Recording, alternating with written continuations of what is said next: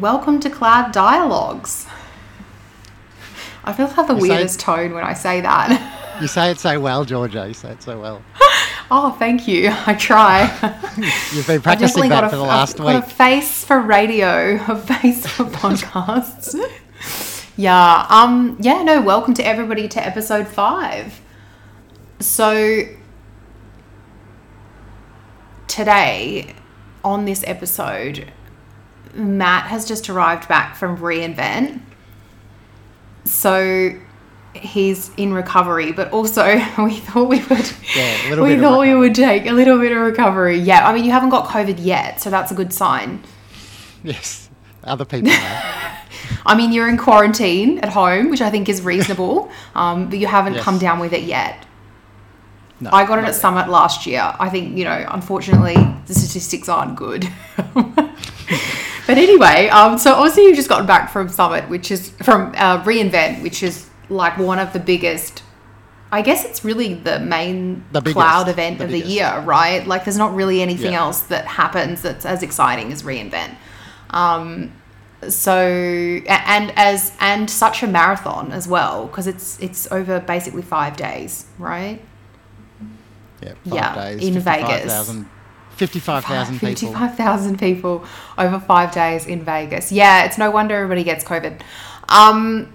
So we thought we would take the opportunity today in this episode to just recap all of the announcements at reInvent and why they're important to executives. And then as well as that, just to mention as well that obviously it's now December and this will be us done for the year. We'll be taking a little break after this episode goes live, which is really exciting because it's been quite a big year, and I think we're looking forward to having a bit of downtime. But obviously, we would love to hear from all of you as to the different things that you want to hear about next year. In terms of January, one exciting thing that we already have teed up is one of the certified FinOps professionals is going to come and talk with us, which is really exciting.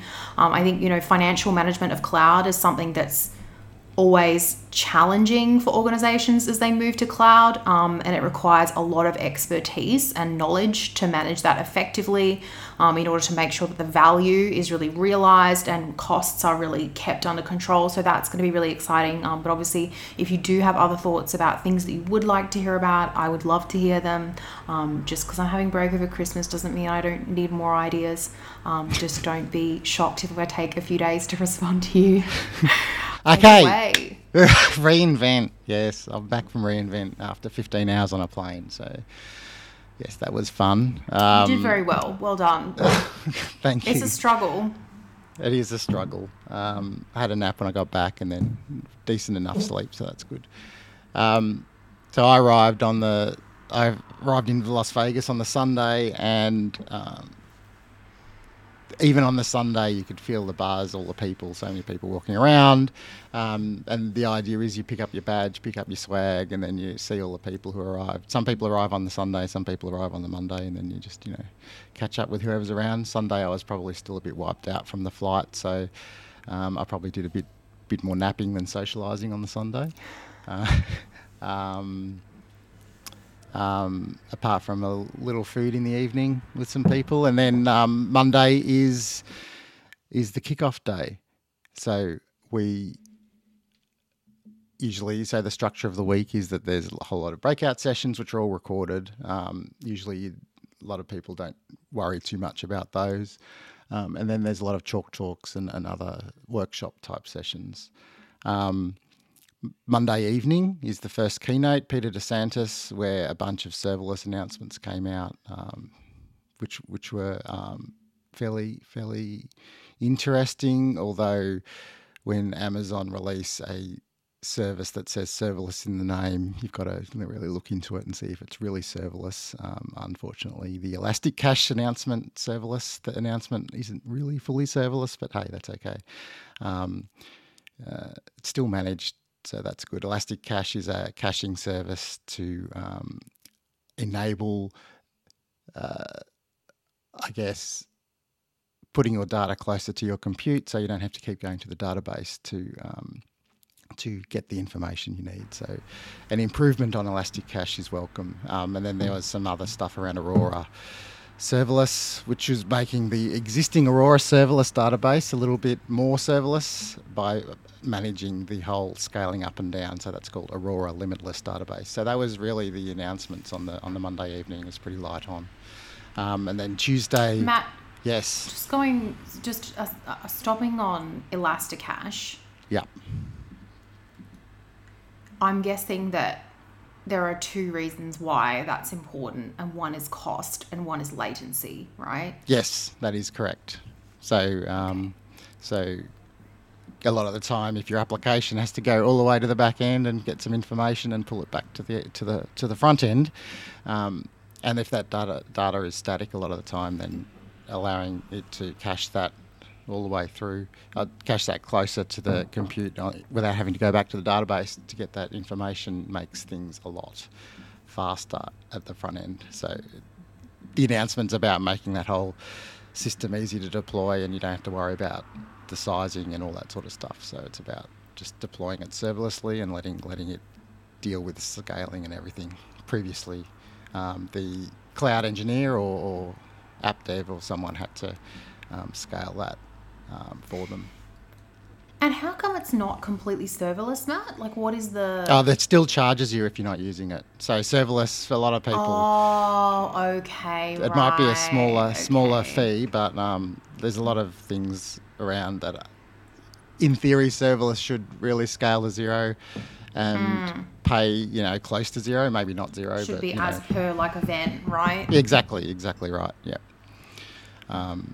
But usually AWS improve on these things over time. So let's see.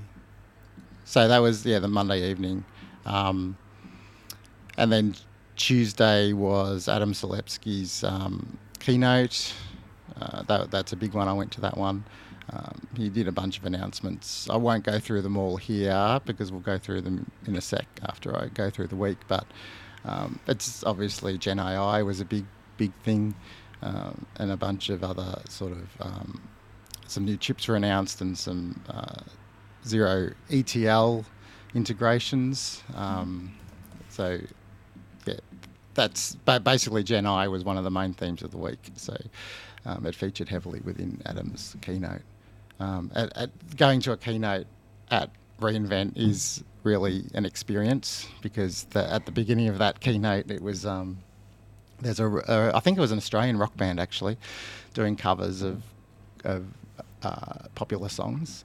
And yes, it's a bit loud at 8 o'clock in the morning, but or 7:30 in the morning. I wouldn't be able to deal with that. I feel like I wouldn't be able to do that. I feel like though, like didn't Microsoft have like Jason Derulo one year? Like I feel like maybe. There's a couple of different standards here. Like it's a bit like that.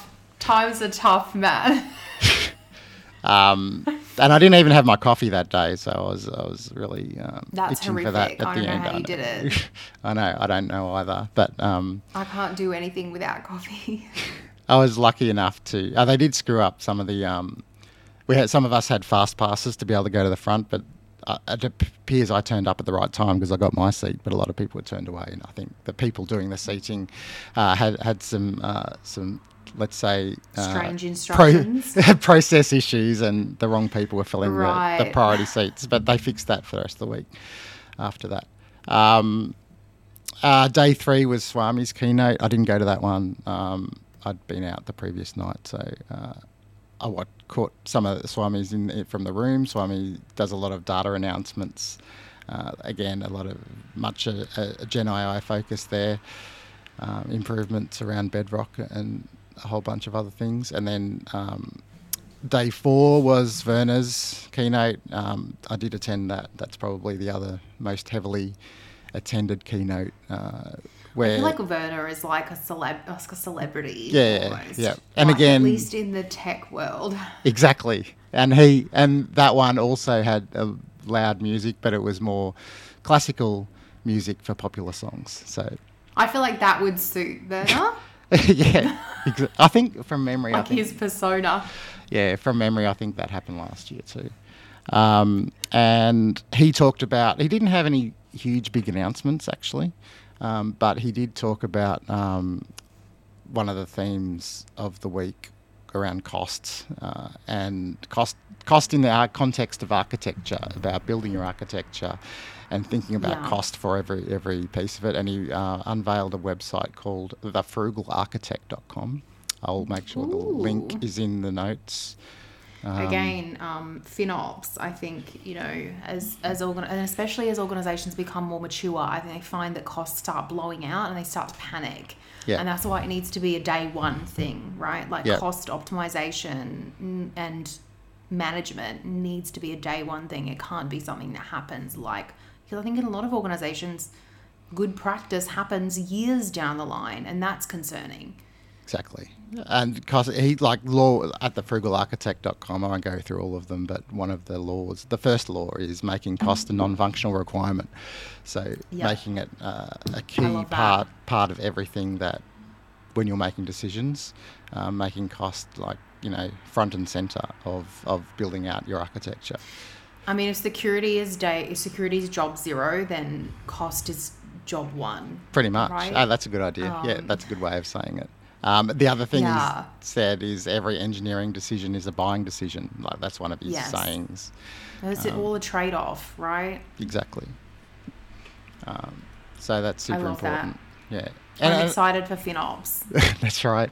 FinOps. Yeah, that'd be nice to have a FinOps episode coming up. So that'll be good. It's coming. It's coming. And I guess last year's Werner keynote was also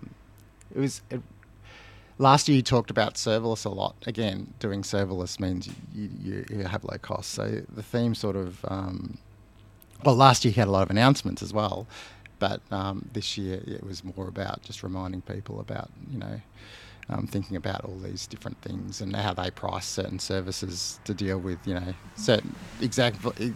You got to price it accordingly because that's how people are going to use the service as well. So you've got to take into account, people doing things that maybe you don't intend, like, downloading a whole heap of files out of S3, but you have a fixed price for S3 downloads and just the decisions they've made around those sorts of things. So it's actually a very good keynote to watch. We'll put the links in the show notes. So that's kind of the week. And then day 5 is a kind of a recovery. There's really only half a day of stuff. A recovery day. So it was like breakfasts and lunches and catch up with people and a nap in the afternoon. And then I caught up with friends for pizza in the evening. So it was, yeah. And then obviously there's parties in and out during the week in the evenings, parties / social events. It's basically anyone that you communicate with online. There'll be people there that or in communities that and it's a good way to catch up with people. So yeah, it was a good week. So that's kind of my summary. Took a bit longer than I expected there, but hey, that's okay. I did stop you a few times. You did. Amazon Q. Yes, I think this is. I think this is something that we've talked about quite a bit. Is how do you use, like, when we think about AI and starting to use AI as organizations, because I think a lot of organizations, unless they're like tech first companies, right? I think a lot of organizations are still very early on in this journey. And one of the things that we talked a bit about is, okay, well, so we obviously, as organizations, as executives, we want to understand how we can use AI to give us a competitive advantage. And I think the first step to that is using it internally. So I think this is massive, and I'm so excited about this, like, for what it can do for organizations, and particularly in big organizations where you've got lots of information sitting around. I think a lot of time we spend in large organizations, especially organizations that move fast, is like, where's this information? Where's that information? How do we create a cohesive story for our customers? And this is just such a game changer. Yeah. I know people were using a lot of. So let's talk about what it is. So basically, it comes in two main flavors, I guess. There's one for devs and tech professionals, and then there's one for business. We'll talk about the business one here today. The other one is very powerful too, but basically being able to pull all your information together in your organisation. Assuming this works as advertised, it's only been out for a few days. We'll get to that. We'll get to that in a second, Matt. Let's get to that in a second. Let's talk about it first, because I think it is really exciting, and I don't want to jump ahead of that. The basically every organisation has data in all different silos. So you've got your Office 365, Google Drive, 5 different learning apps. Exactly. Slack, case studies, customer feedback, Confluence, the Jira. amount is just ridiculous. It's just obscene. Reporting, data, financials. Oh yeah, Excel files. Projects. Yeah. Oh, just so much data, and it's so difficult to harness it. Yeah, so hard to find it and also get the insights out of it, and combining all the information together to get the view of what you want. And PDF files, document files, all those sorts of things. So Amazon Q basically has built-in connectors at launch it says over 40 built-in connectors. So pretty much every system that anyone uses, I would suspect, has a connector for Amazon Q. And basically the idea is that it pulls in all that data, puts it through its models or whatever, and then allows you to query the information for particular insights. And it takes in, and so one thing that I wasn't sure about, but it seems to take into account user permissions as well. So if it's ingesting all that data, it still takes into account what the user who's querying the data has permission to see, so it doesn't give them so it has the information. That built-in functionality. Yeah, so there must be some integration with Azure AD or whatever your identity system is, and it knows where that data came from and who has permission to see it. What would be interesting is if those permissions get updated over time and how that filters through. But yeah, interesting. Have to have a play with that. Is it just hooked up to IAM? Yeah. I think so. Yep, and interesting. Yep, there'll be some federated authentication to the enterprise AD. So I think this is really a game changer for being able to query data. Previously, I think people built their own using probably OpenAI, ChatGPT, sort of private APIs and stuff up until now. But this looks like it makes the process a lot simpler. But I'm sure Microsoft have got something similar. Well, their Copilot stuff does a lot of similar type things to this as well. Yes, I think quite a few organisations are rolling that out, which is, I think really exciting. But I think the other part that obviously is really interesting is I don't know, we don't want to talk too much about it, is for development is obviously an important thing as well. I think what is interesting though is, and I've seen a bunch of research on AI for developers. And what I've seen, basically, this is just an interesting point. I'm slightly taking us off track. Sorry. That's okay. Go for it. Is that for mature developers, so developers that are experienced, AI is super helpful and it makes them, quite a significant margin more efficient.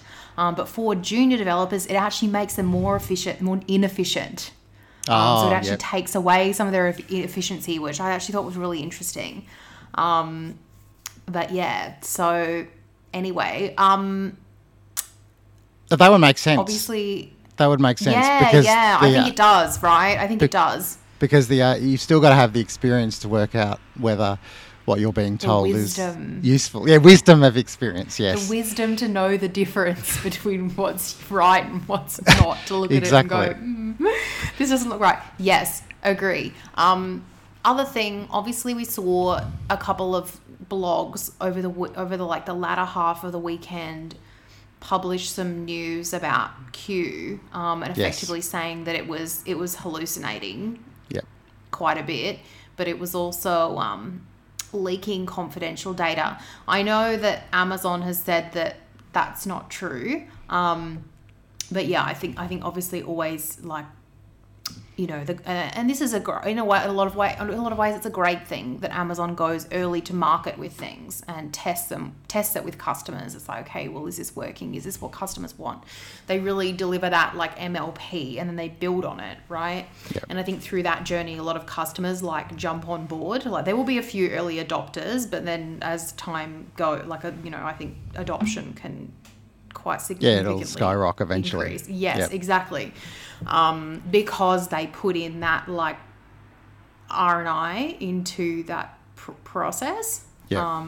R&D, sorry. R&D into that process, which I think is, like obviously there's always going to be kind of teething issues. And I think from what I understand, Azure's similar product has had teething issues as well.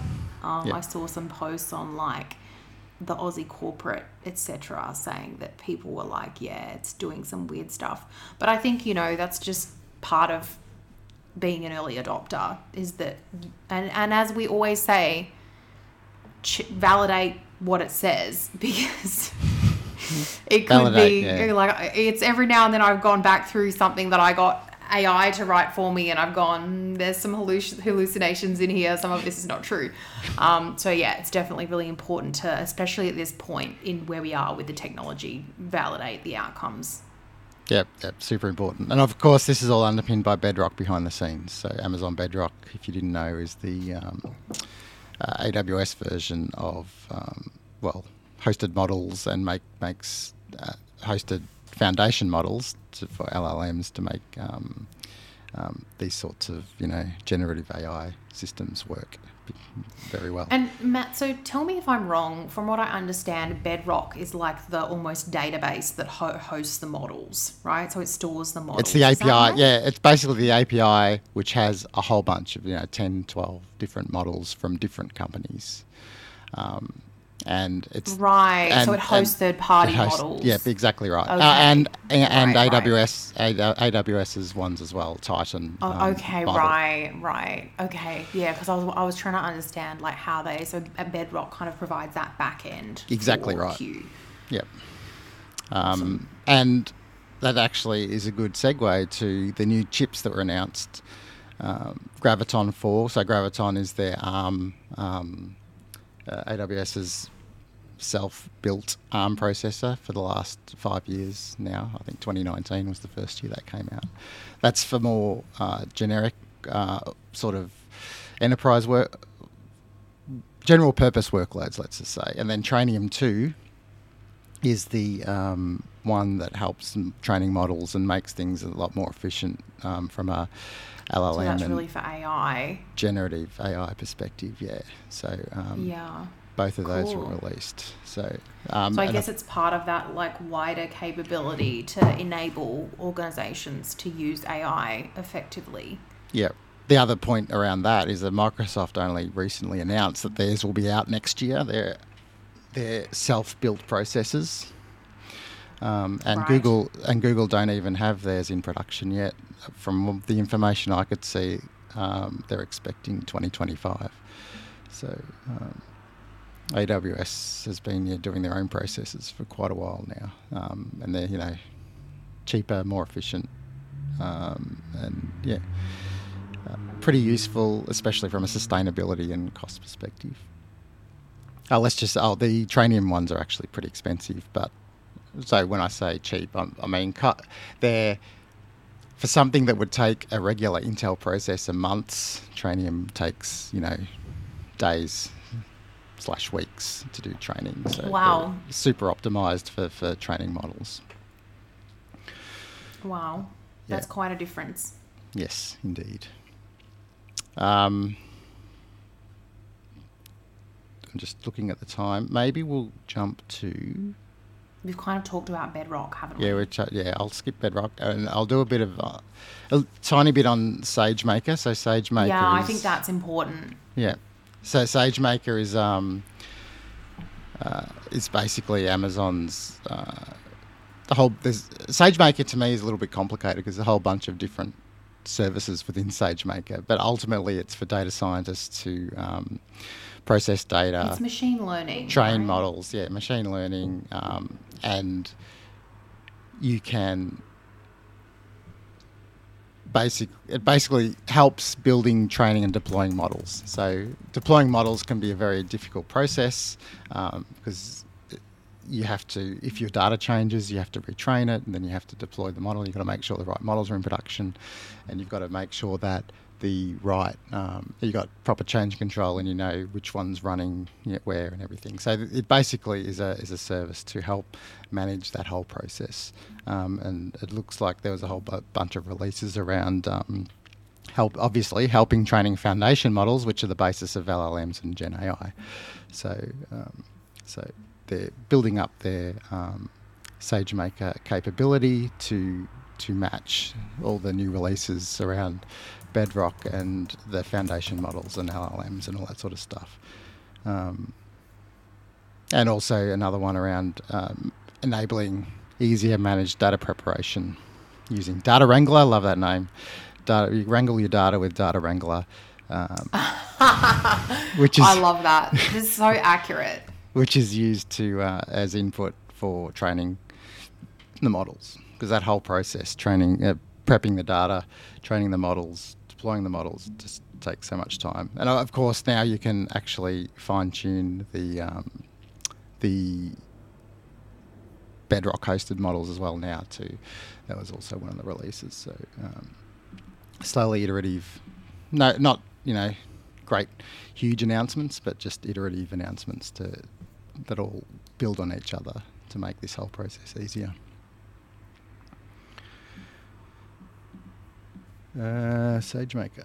Anything else in SageMaker? I think that's kind of it. Question, Matt. What's the difference between, like, say, for example, employing a large language model via SageMaker as opposed to, like, employing a large language model with, like, Bedrock? Like, what is the difference? Sage, actually, I'm not 100% sure, but Bedrock. Okay. I think SageMaker is more for your traditional ML models, where you're bringing your own model, but it can also deploy a model that's in Bedrock, I believe. That's my understanding. So Okay, right. it can help manage that process. So the ones in Bedrock are pretty much fixed as is, but now there's a way to fine tune them, and you can do that with SageMaker. So I think the two services starting to integrate somewhat.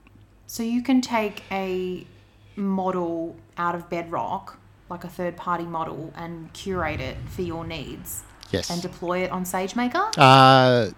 I'm not sure. I'd have to check. That bit I'm not sure about. Okay. I know you can fine tune it. Sorry, I'm testing the limits of knowledge at this point. Exactly. But interesting. But now I actually wasn't aware that you could fine tune models. That was a new. Bedrock. No, that's it. That was new this last week. Oh wow! Okay, so I was going to say that. So that's very new. Okay, yes, that's amazing. Yeah, fine tuning, a managed fine tuning process, they call it. But yeah, that's that around SageMaker. And the other thing around, I do want to briefly talk about cost controls, because business leaders like to know about their cloud costs. So there was a lot of releases this year which actually don't get the highlight that they probably should, but AWS's cost dashboards have been kind of not that great over the years, but they're slowly... Well, they haven't been updated a lot, have they? No, but I think they've got more updates in the last few weeks than they have for a long time. Right, in the last few years. No, I think it's like, and I think it's a lot of organizations, I feel, in the last couple of years have started to get this point in that cloud maturity where they've started moving a lot to cloud, or they have moved a lot to cloud, and then they find that their costs are getting out of control, and it's because they're not well architected in the way that helps manage those costs. They don't have the right controls in place. So getting a handle on that is so important. And I always think that obviously I have a lot of context from AWS, is that they will always do what they can to tell you that you can save money. Yes, exactly They're right. not going to try to rip you off. I really don't think that it's just not in their culture. So I think that that's part of their culture coming out, is like, okay, well, let's give everyone the tools to really manage those costs and understand where things are maybe not optimal. Yeah, the AWS has AWS solution architects are usually pretty good at that as well, helping customers. Absolutely.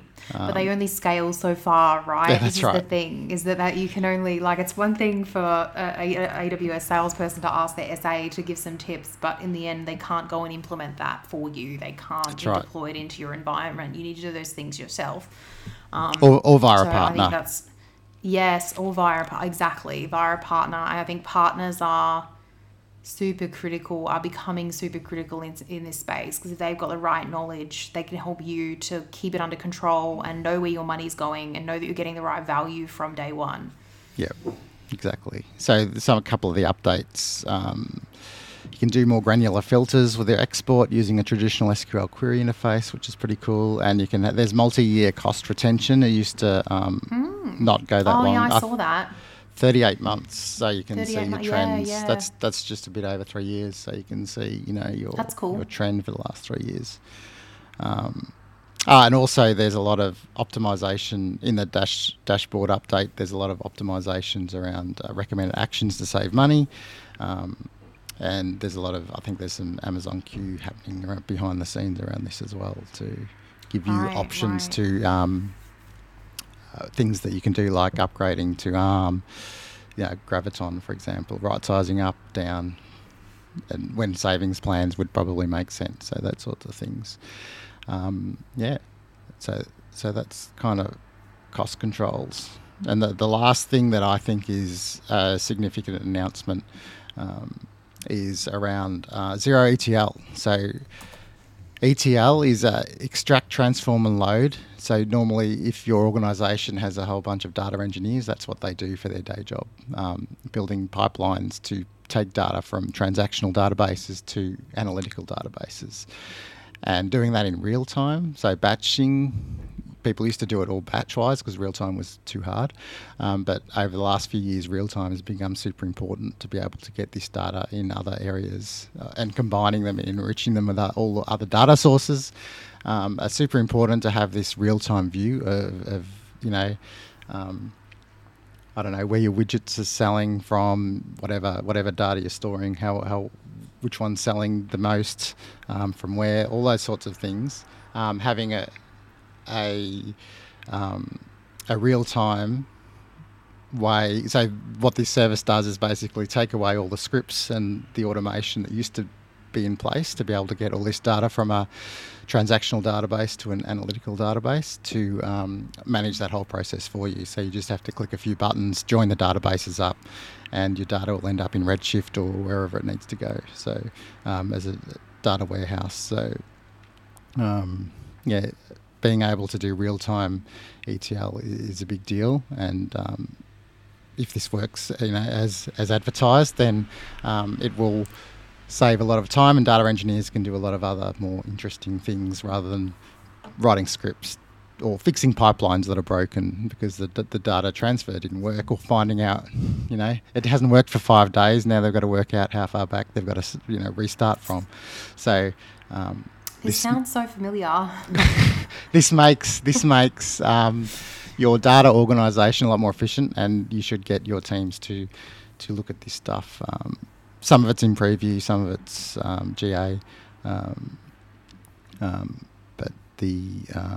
and slowly, they don't have all databases supported yet, but they're working on all the Amazon managed ones to start with. So that's RDS and Aurora. Yeah. Awesome. So I think that's our summary of reInvent. Yay! for executives and business leaders, and we'll put some links in the show notes where to go get more information. And yeah, any final thoughts? just to say thank you to our listeners for the year that has been. Obviously, we started this a few months back now, and I really appreciate the emails and messages about like coming on as a guest, and we love that, and we'll take you up where we think there's an opportunity.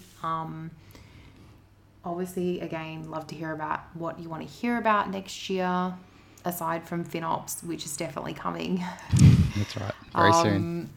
Yes. But yeah, obviously we love feedback, so please send us an email. Leave us a comment on YouTube, whatever. Yep. Give Subscribe. us a rating on Spotify or Apple or whatever channel you're listening to this through. But yeah, just thank you everybody for all the engagement and for listening, and I hope it's been useful. And we definitely try. And it's been fun, and we're learning a lot as we go. Not just doing the show, but the post-production and all that sort of stuff is interesting as well. So Totally. Yes. Cool. All right. Till next time. Till 2024. I hope you all have a wonderful Christmas or whatever you celebrate, and safe and happy holidays. And we will see you early Jan. Energized in the new year. All right. Have a good break, Georgia. Bye. See ya. You too. Bye. Bye.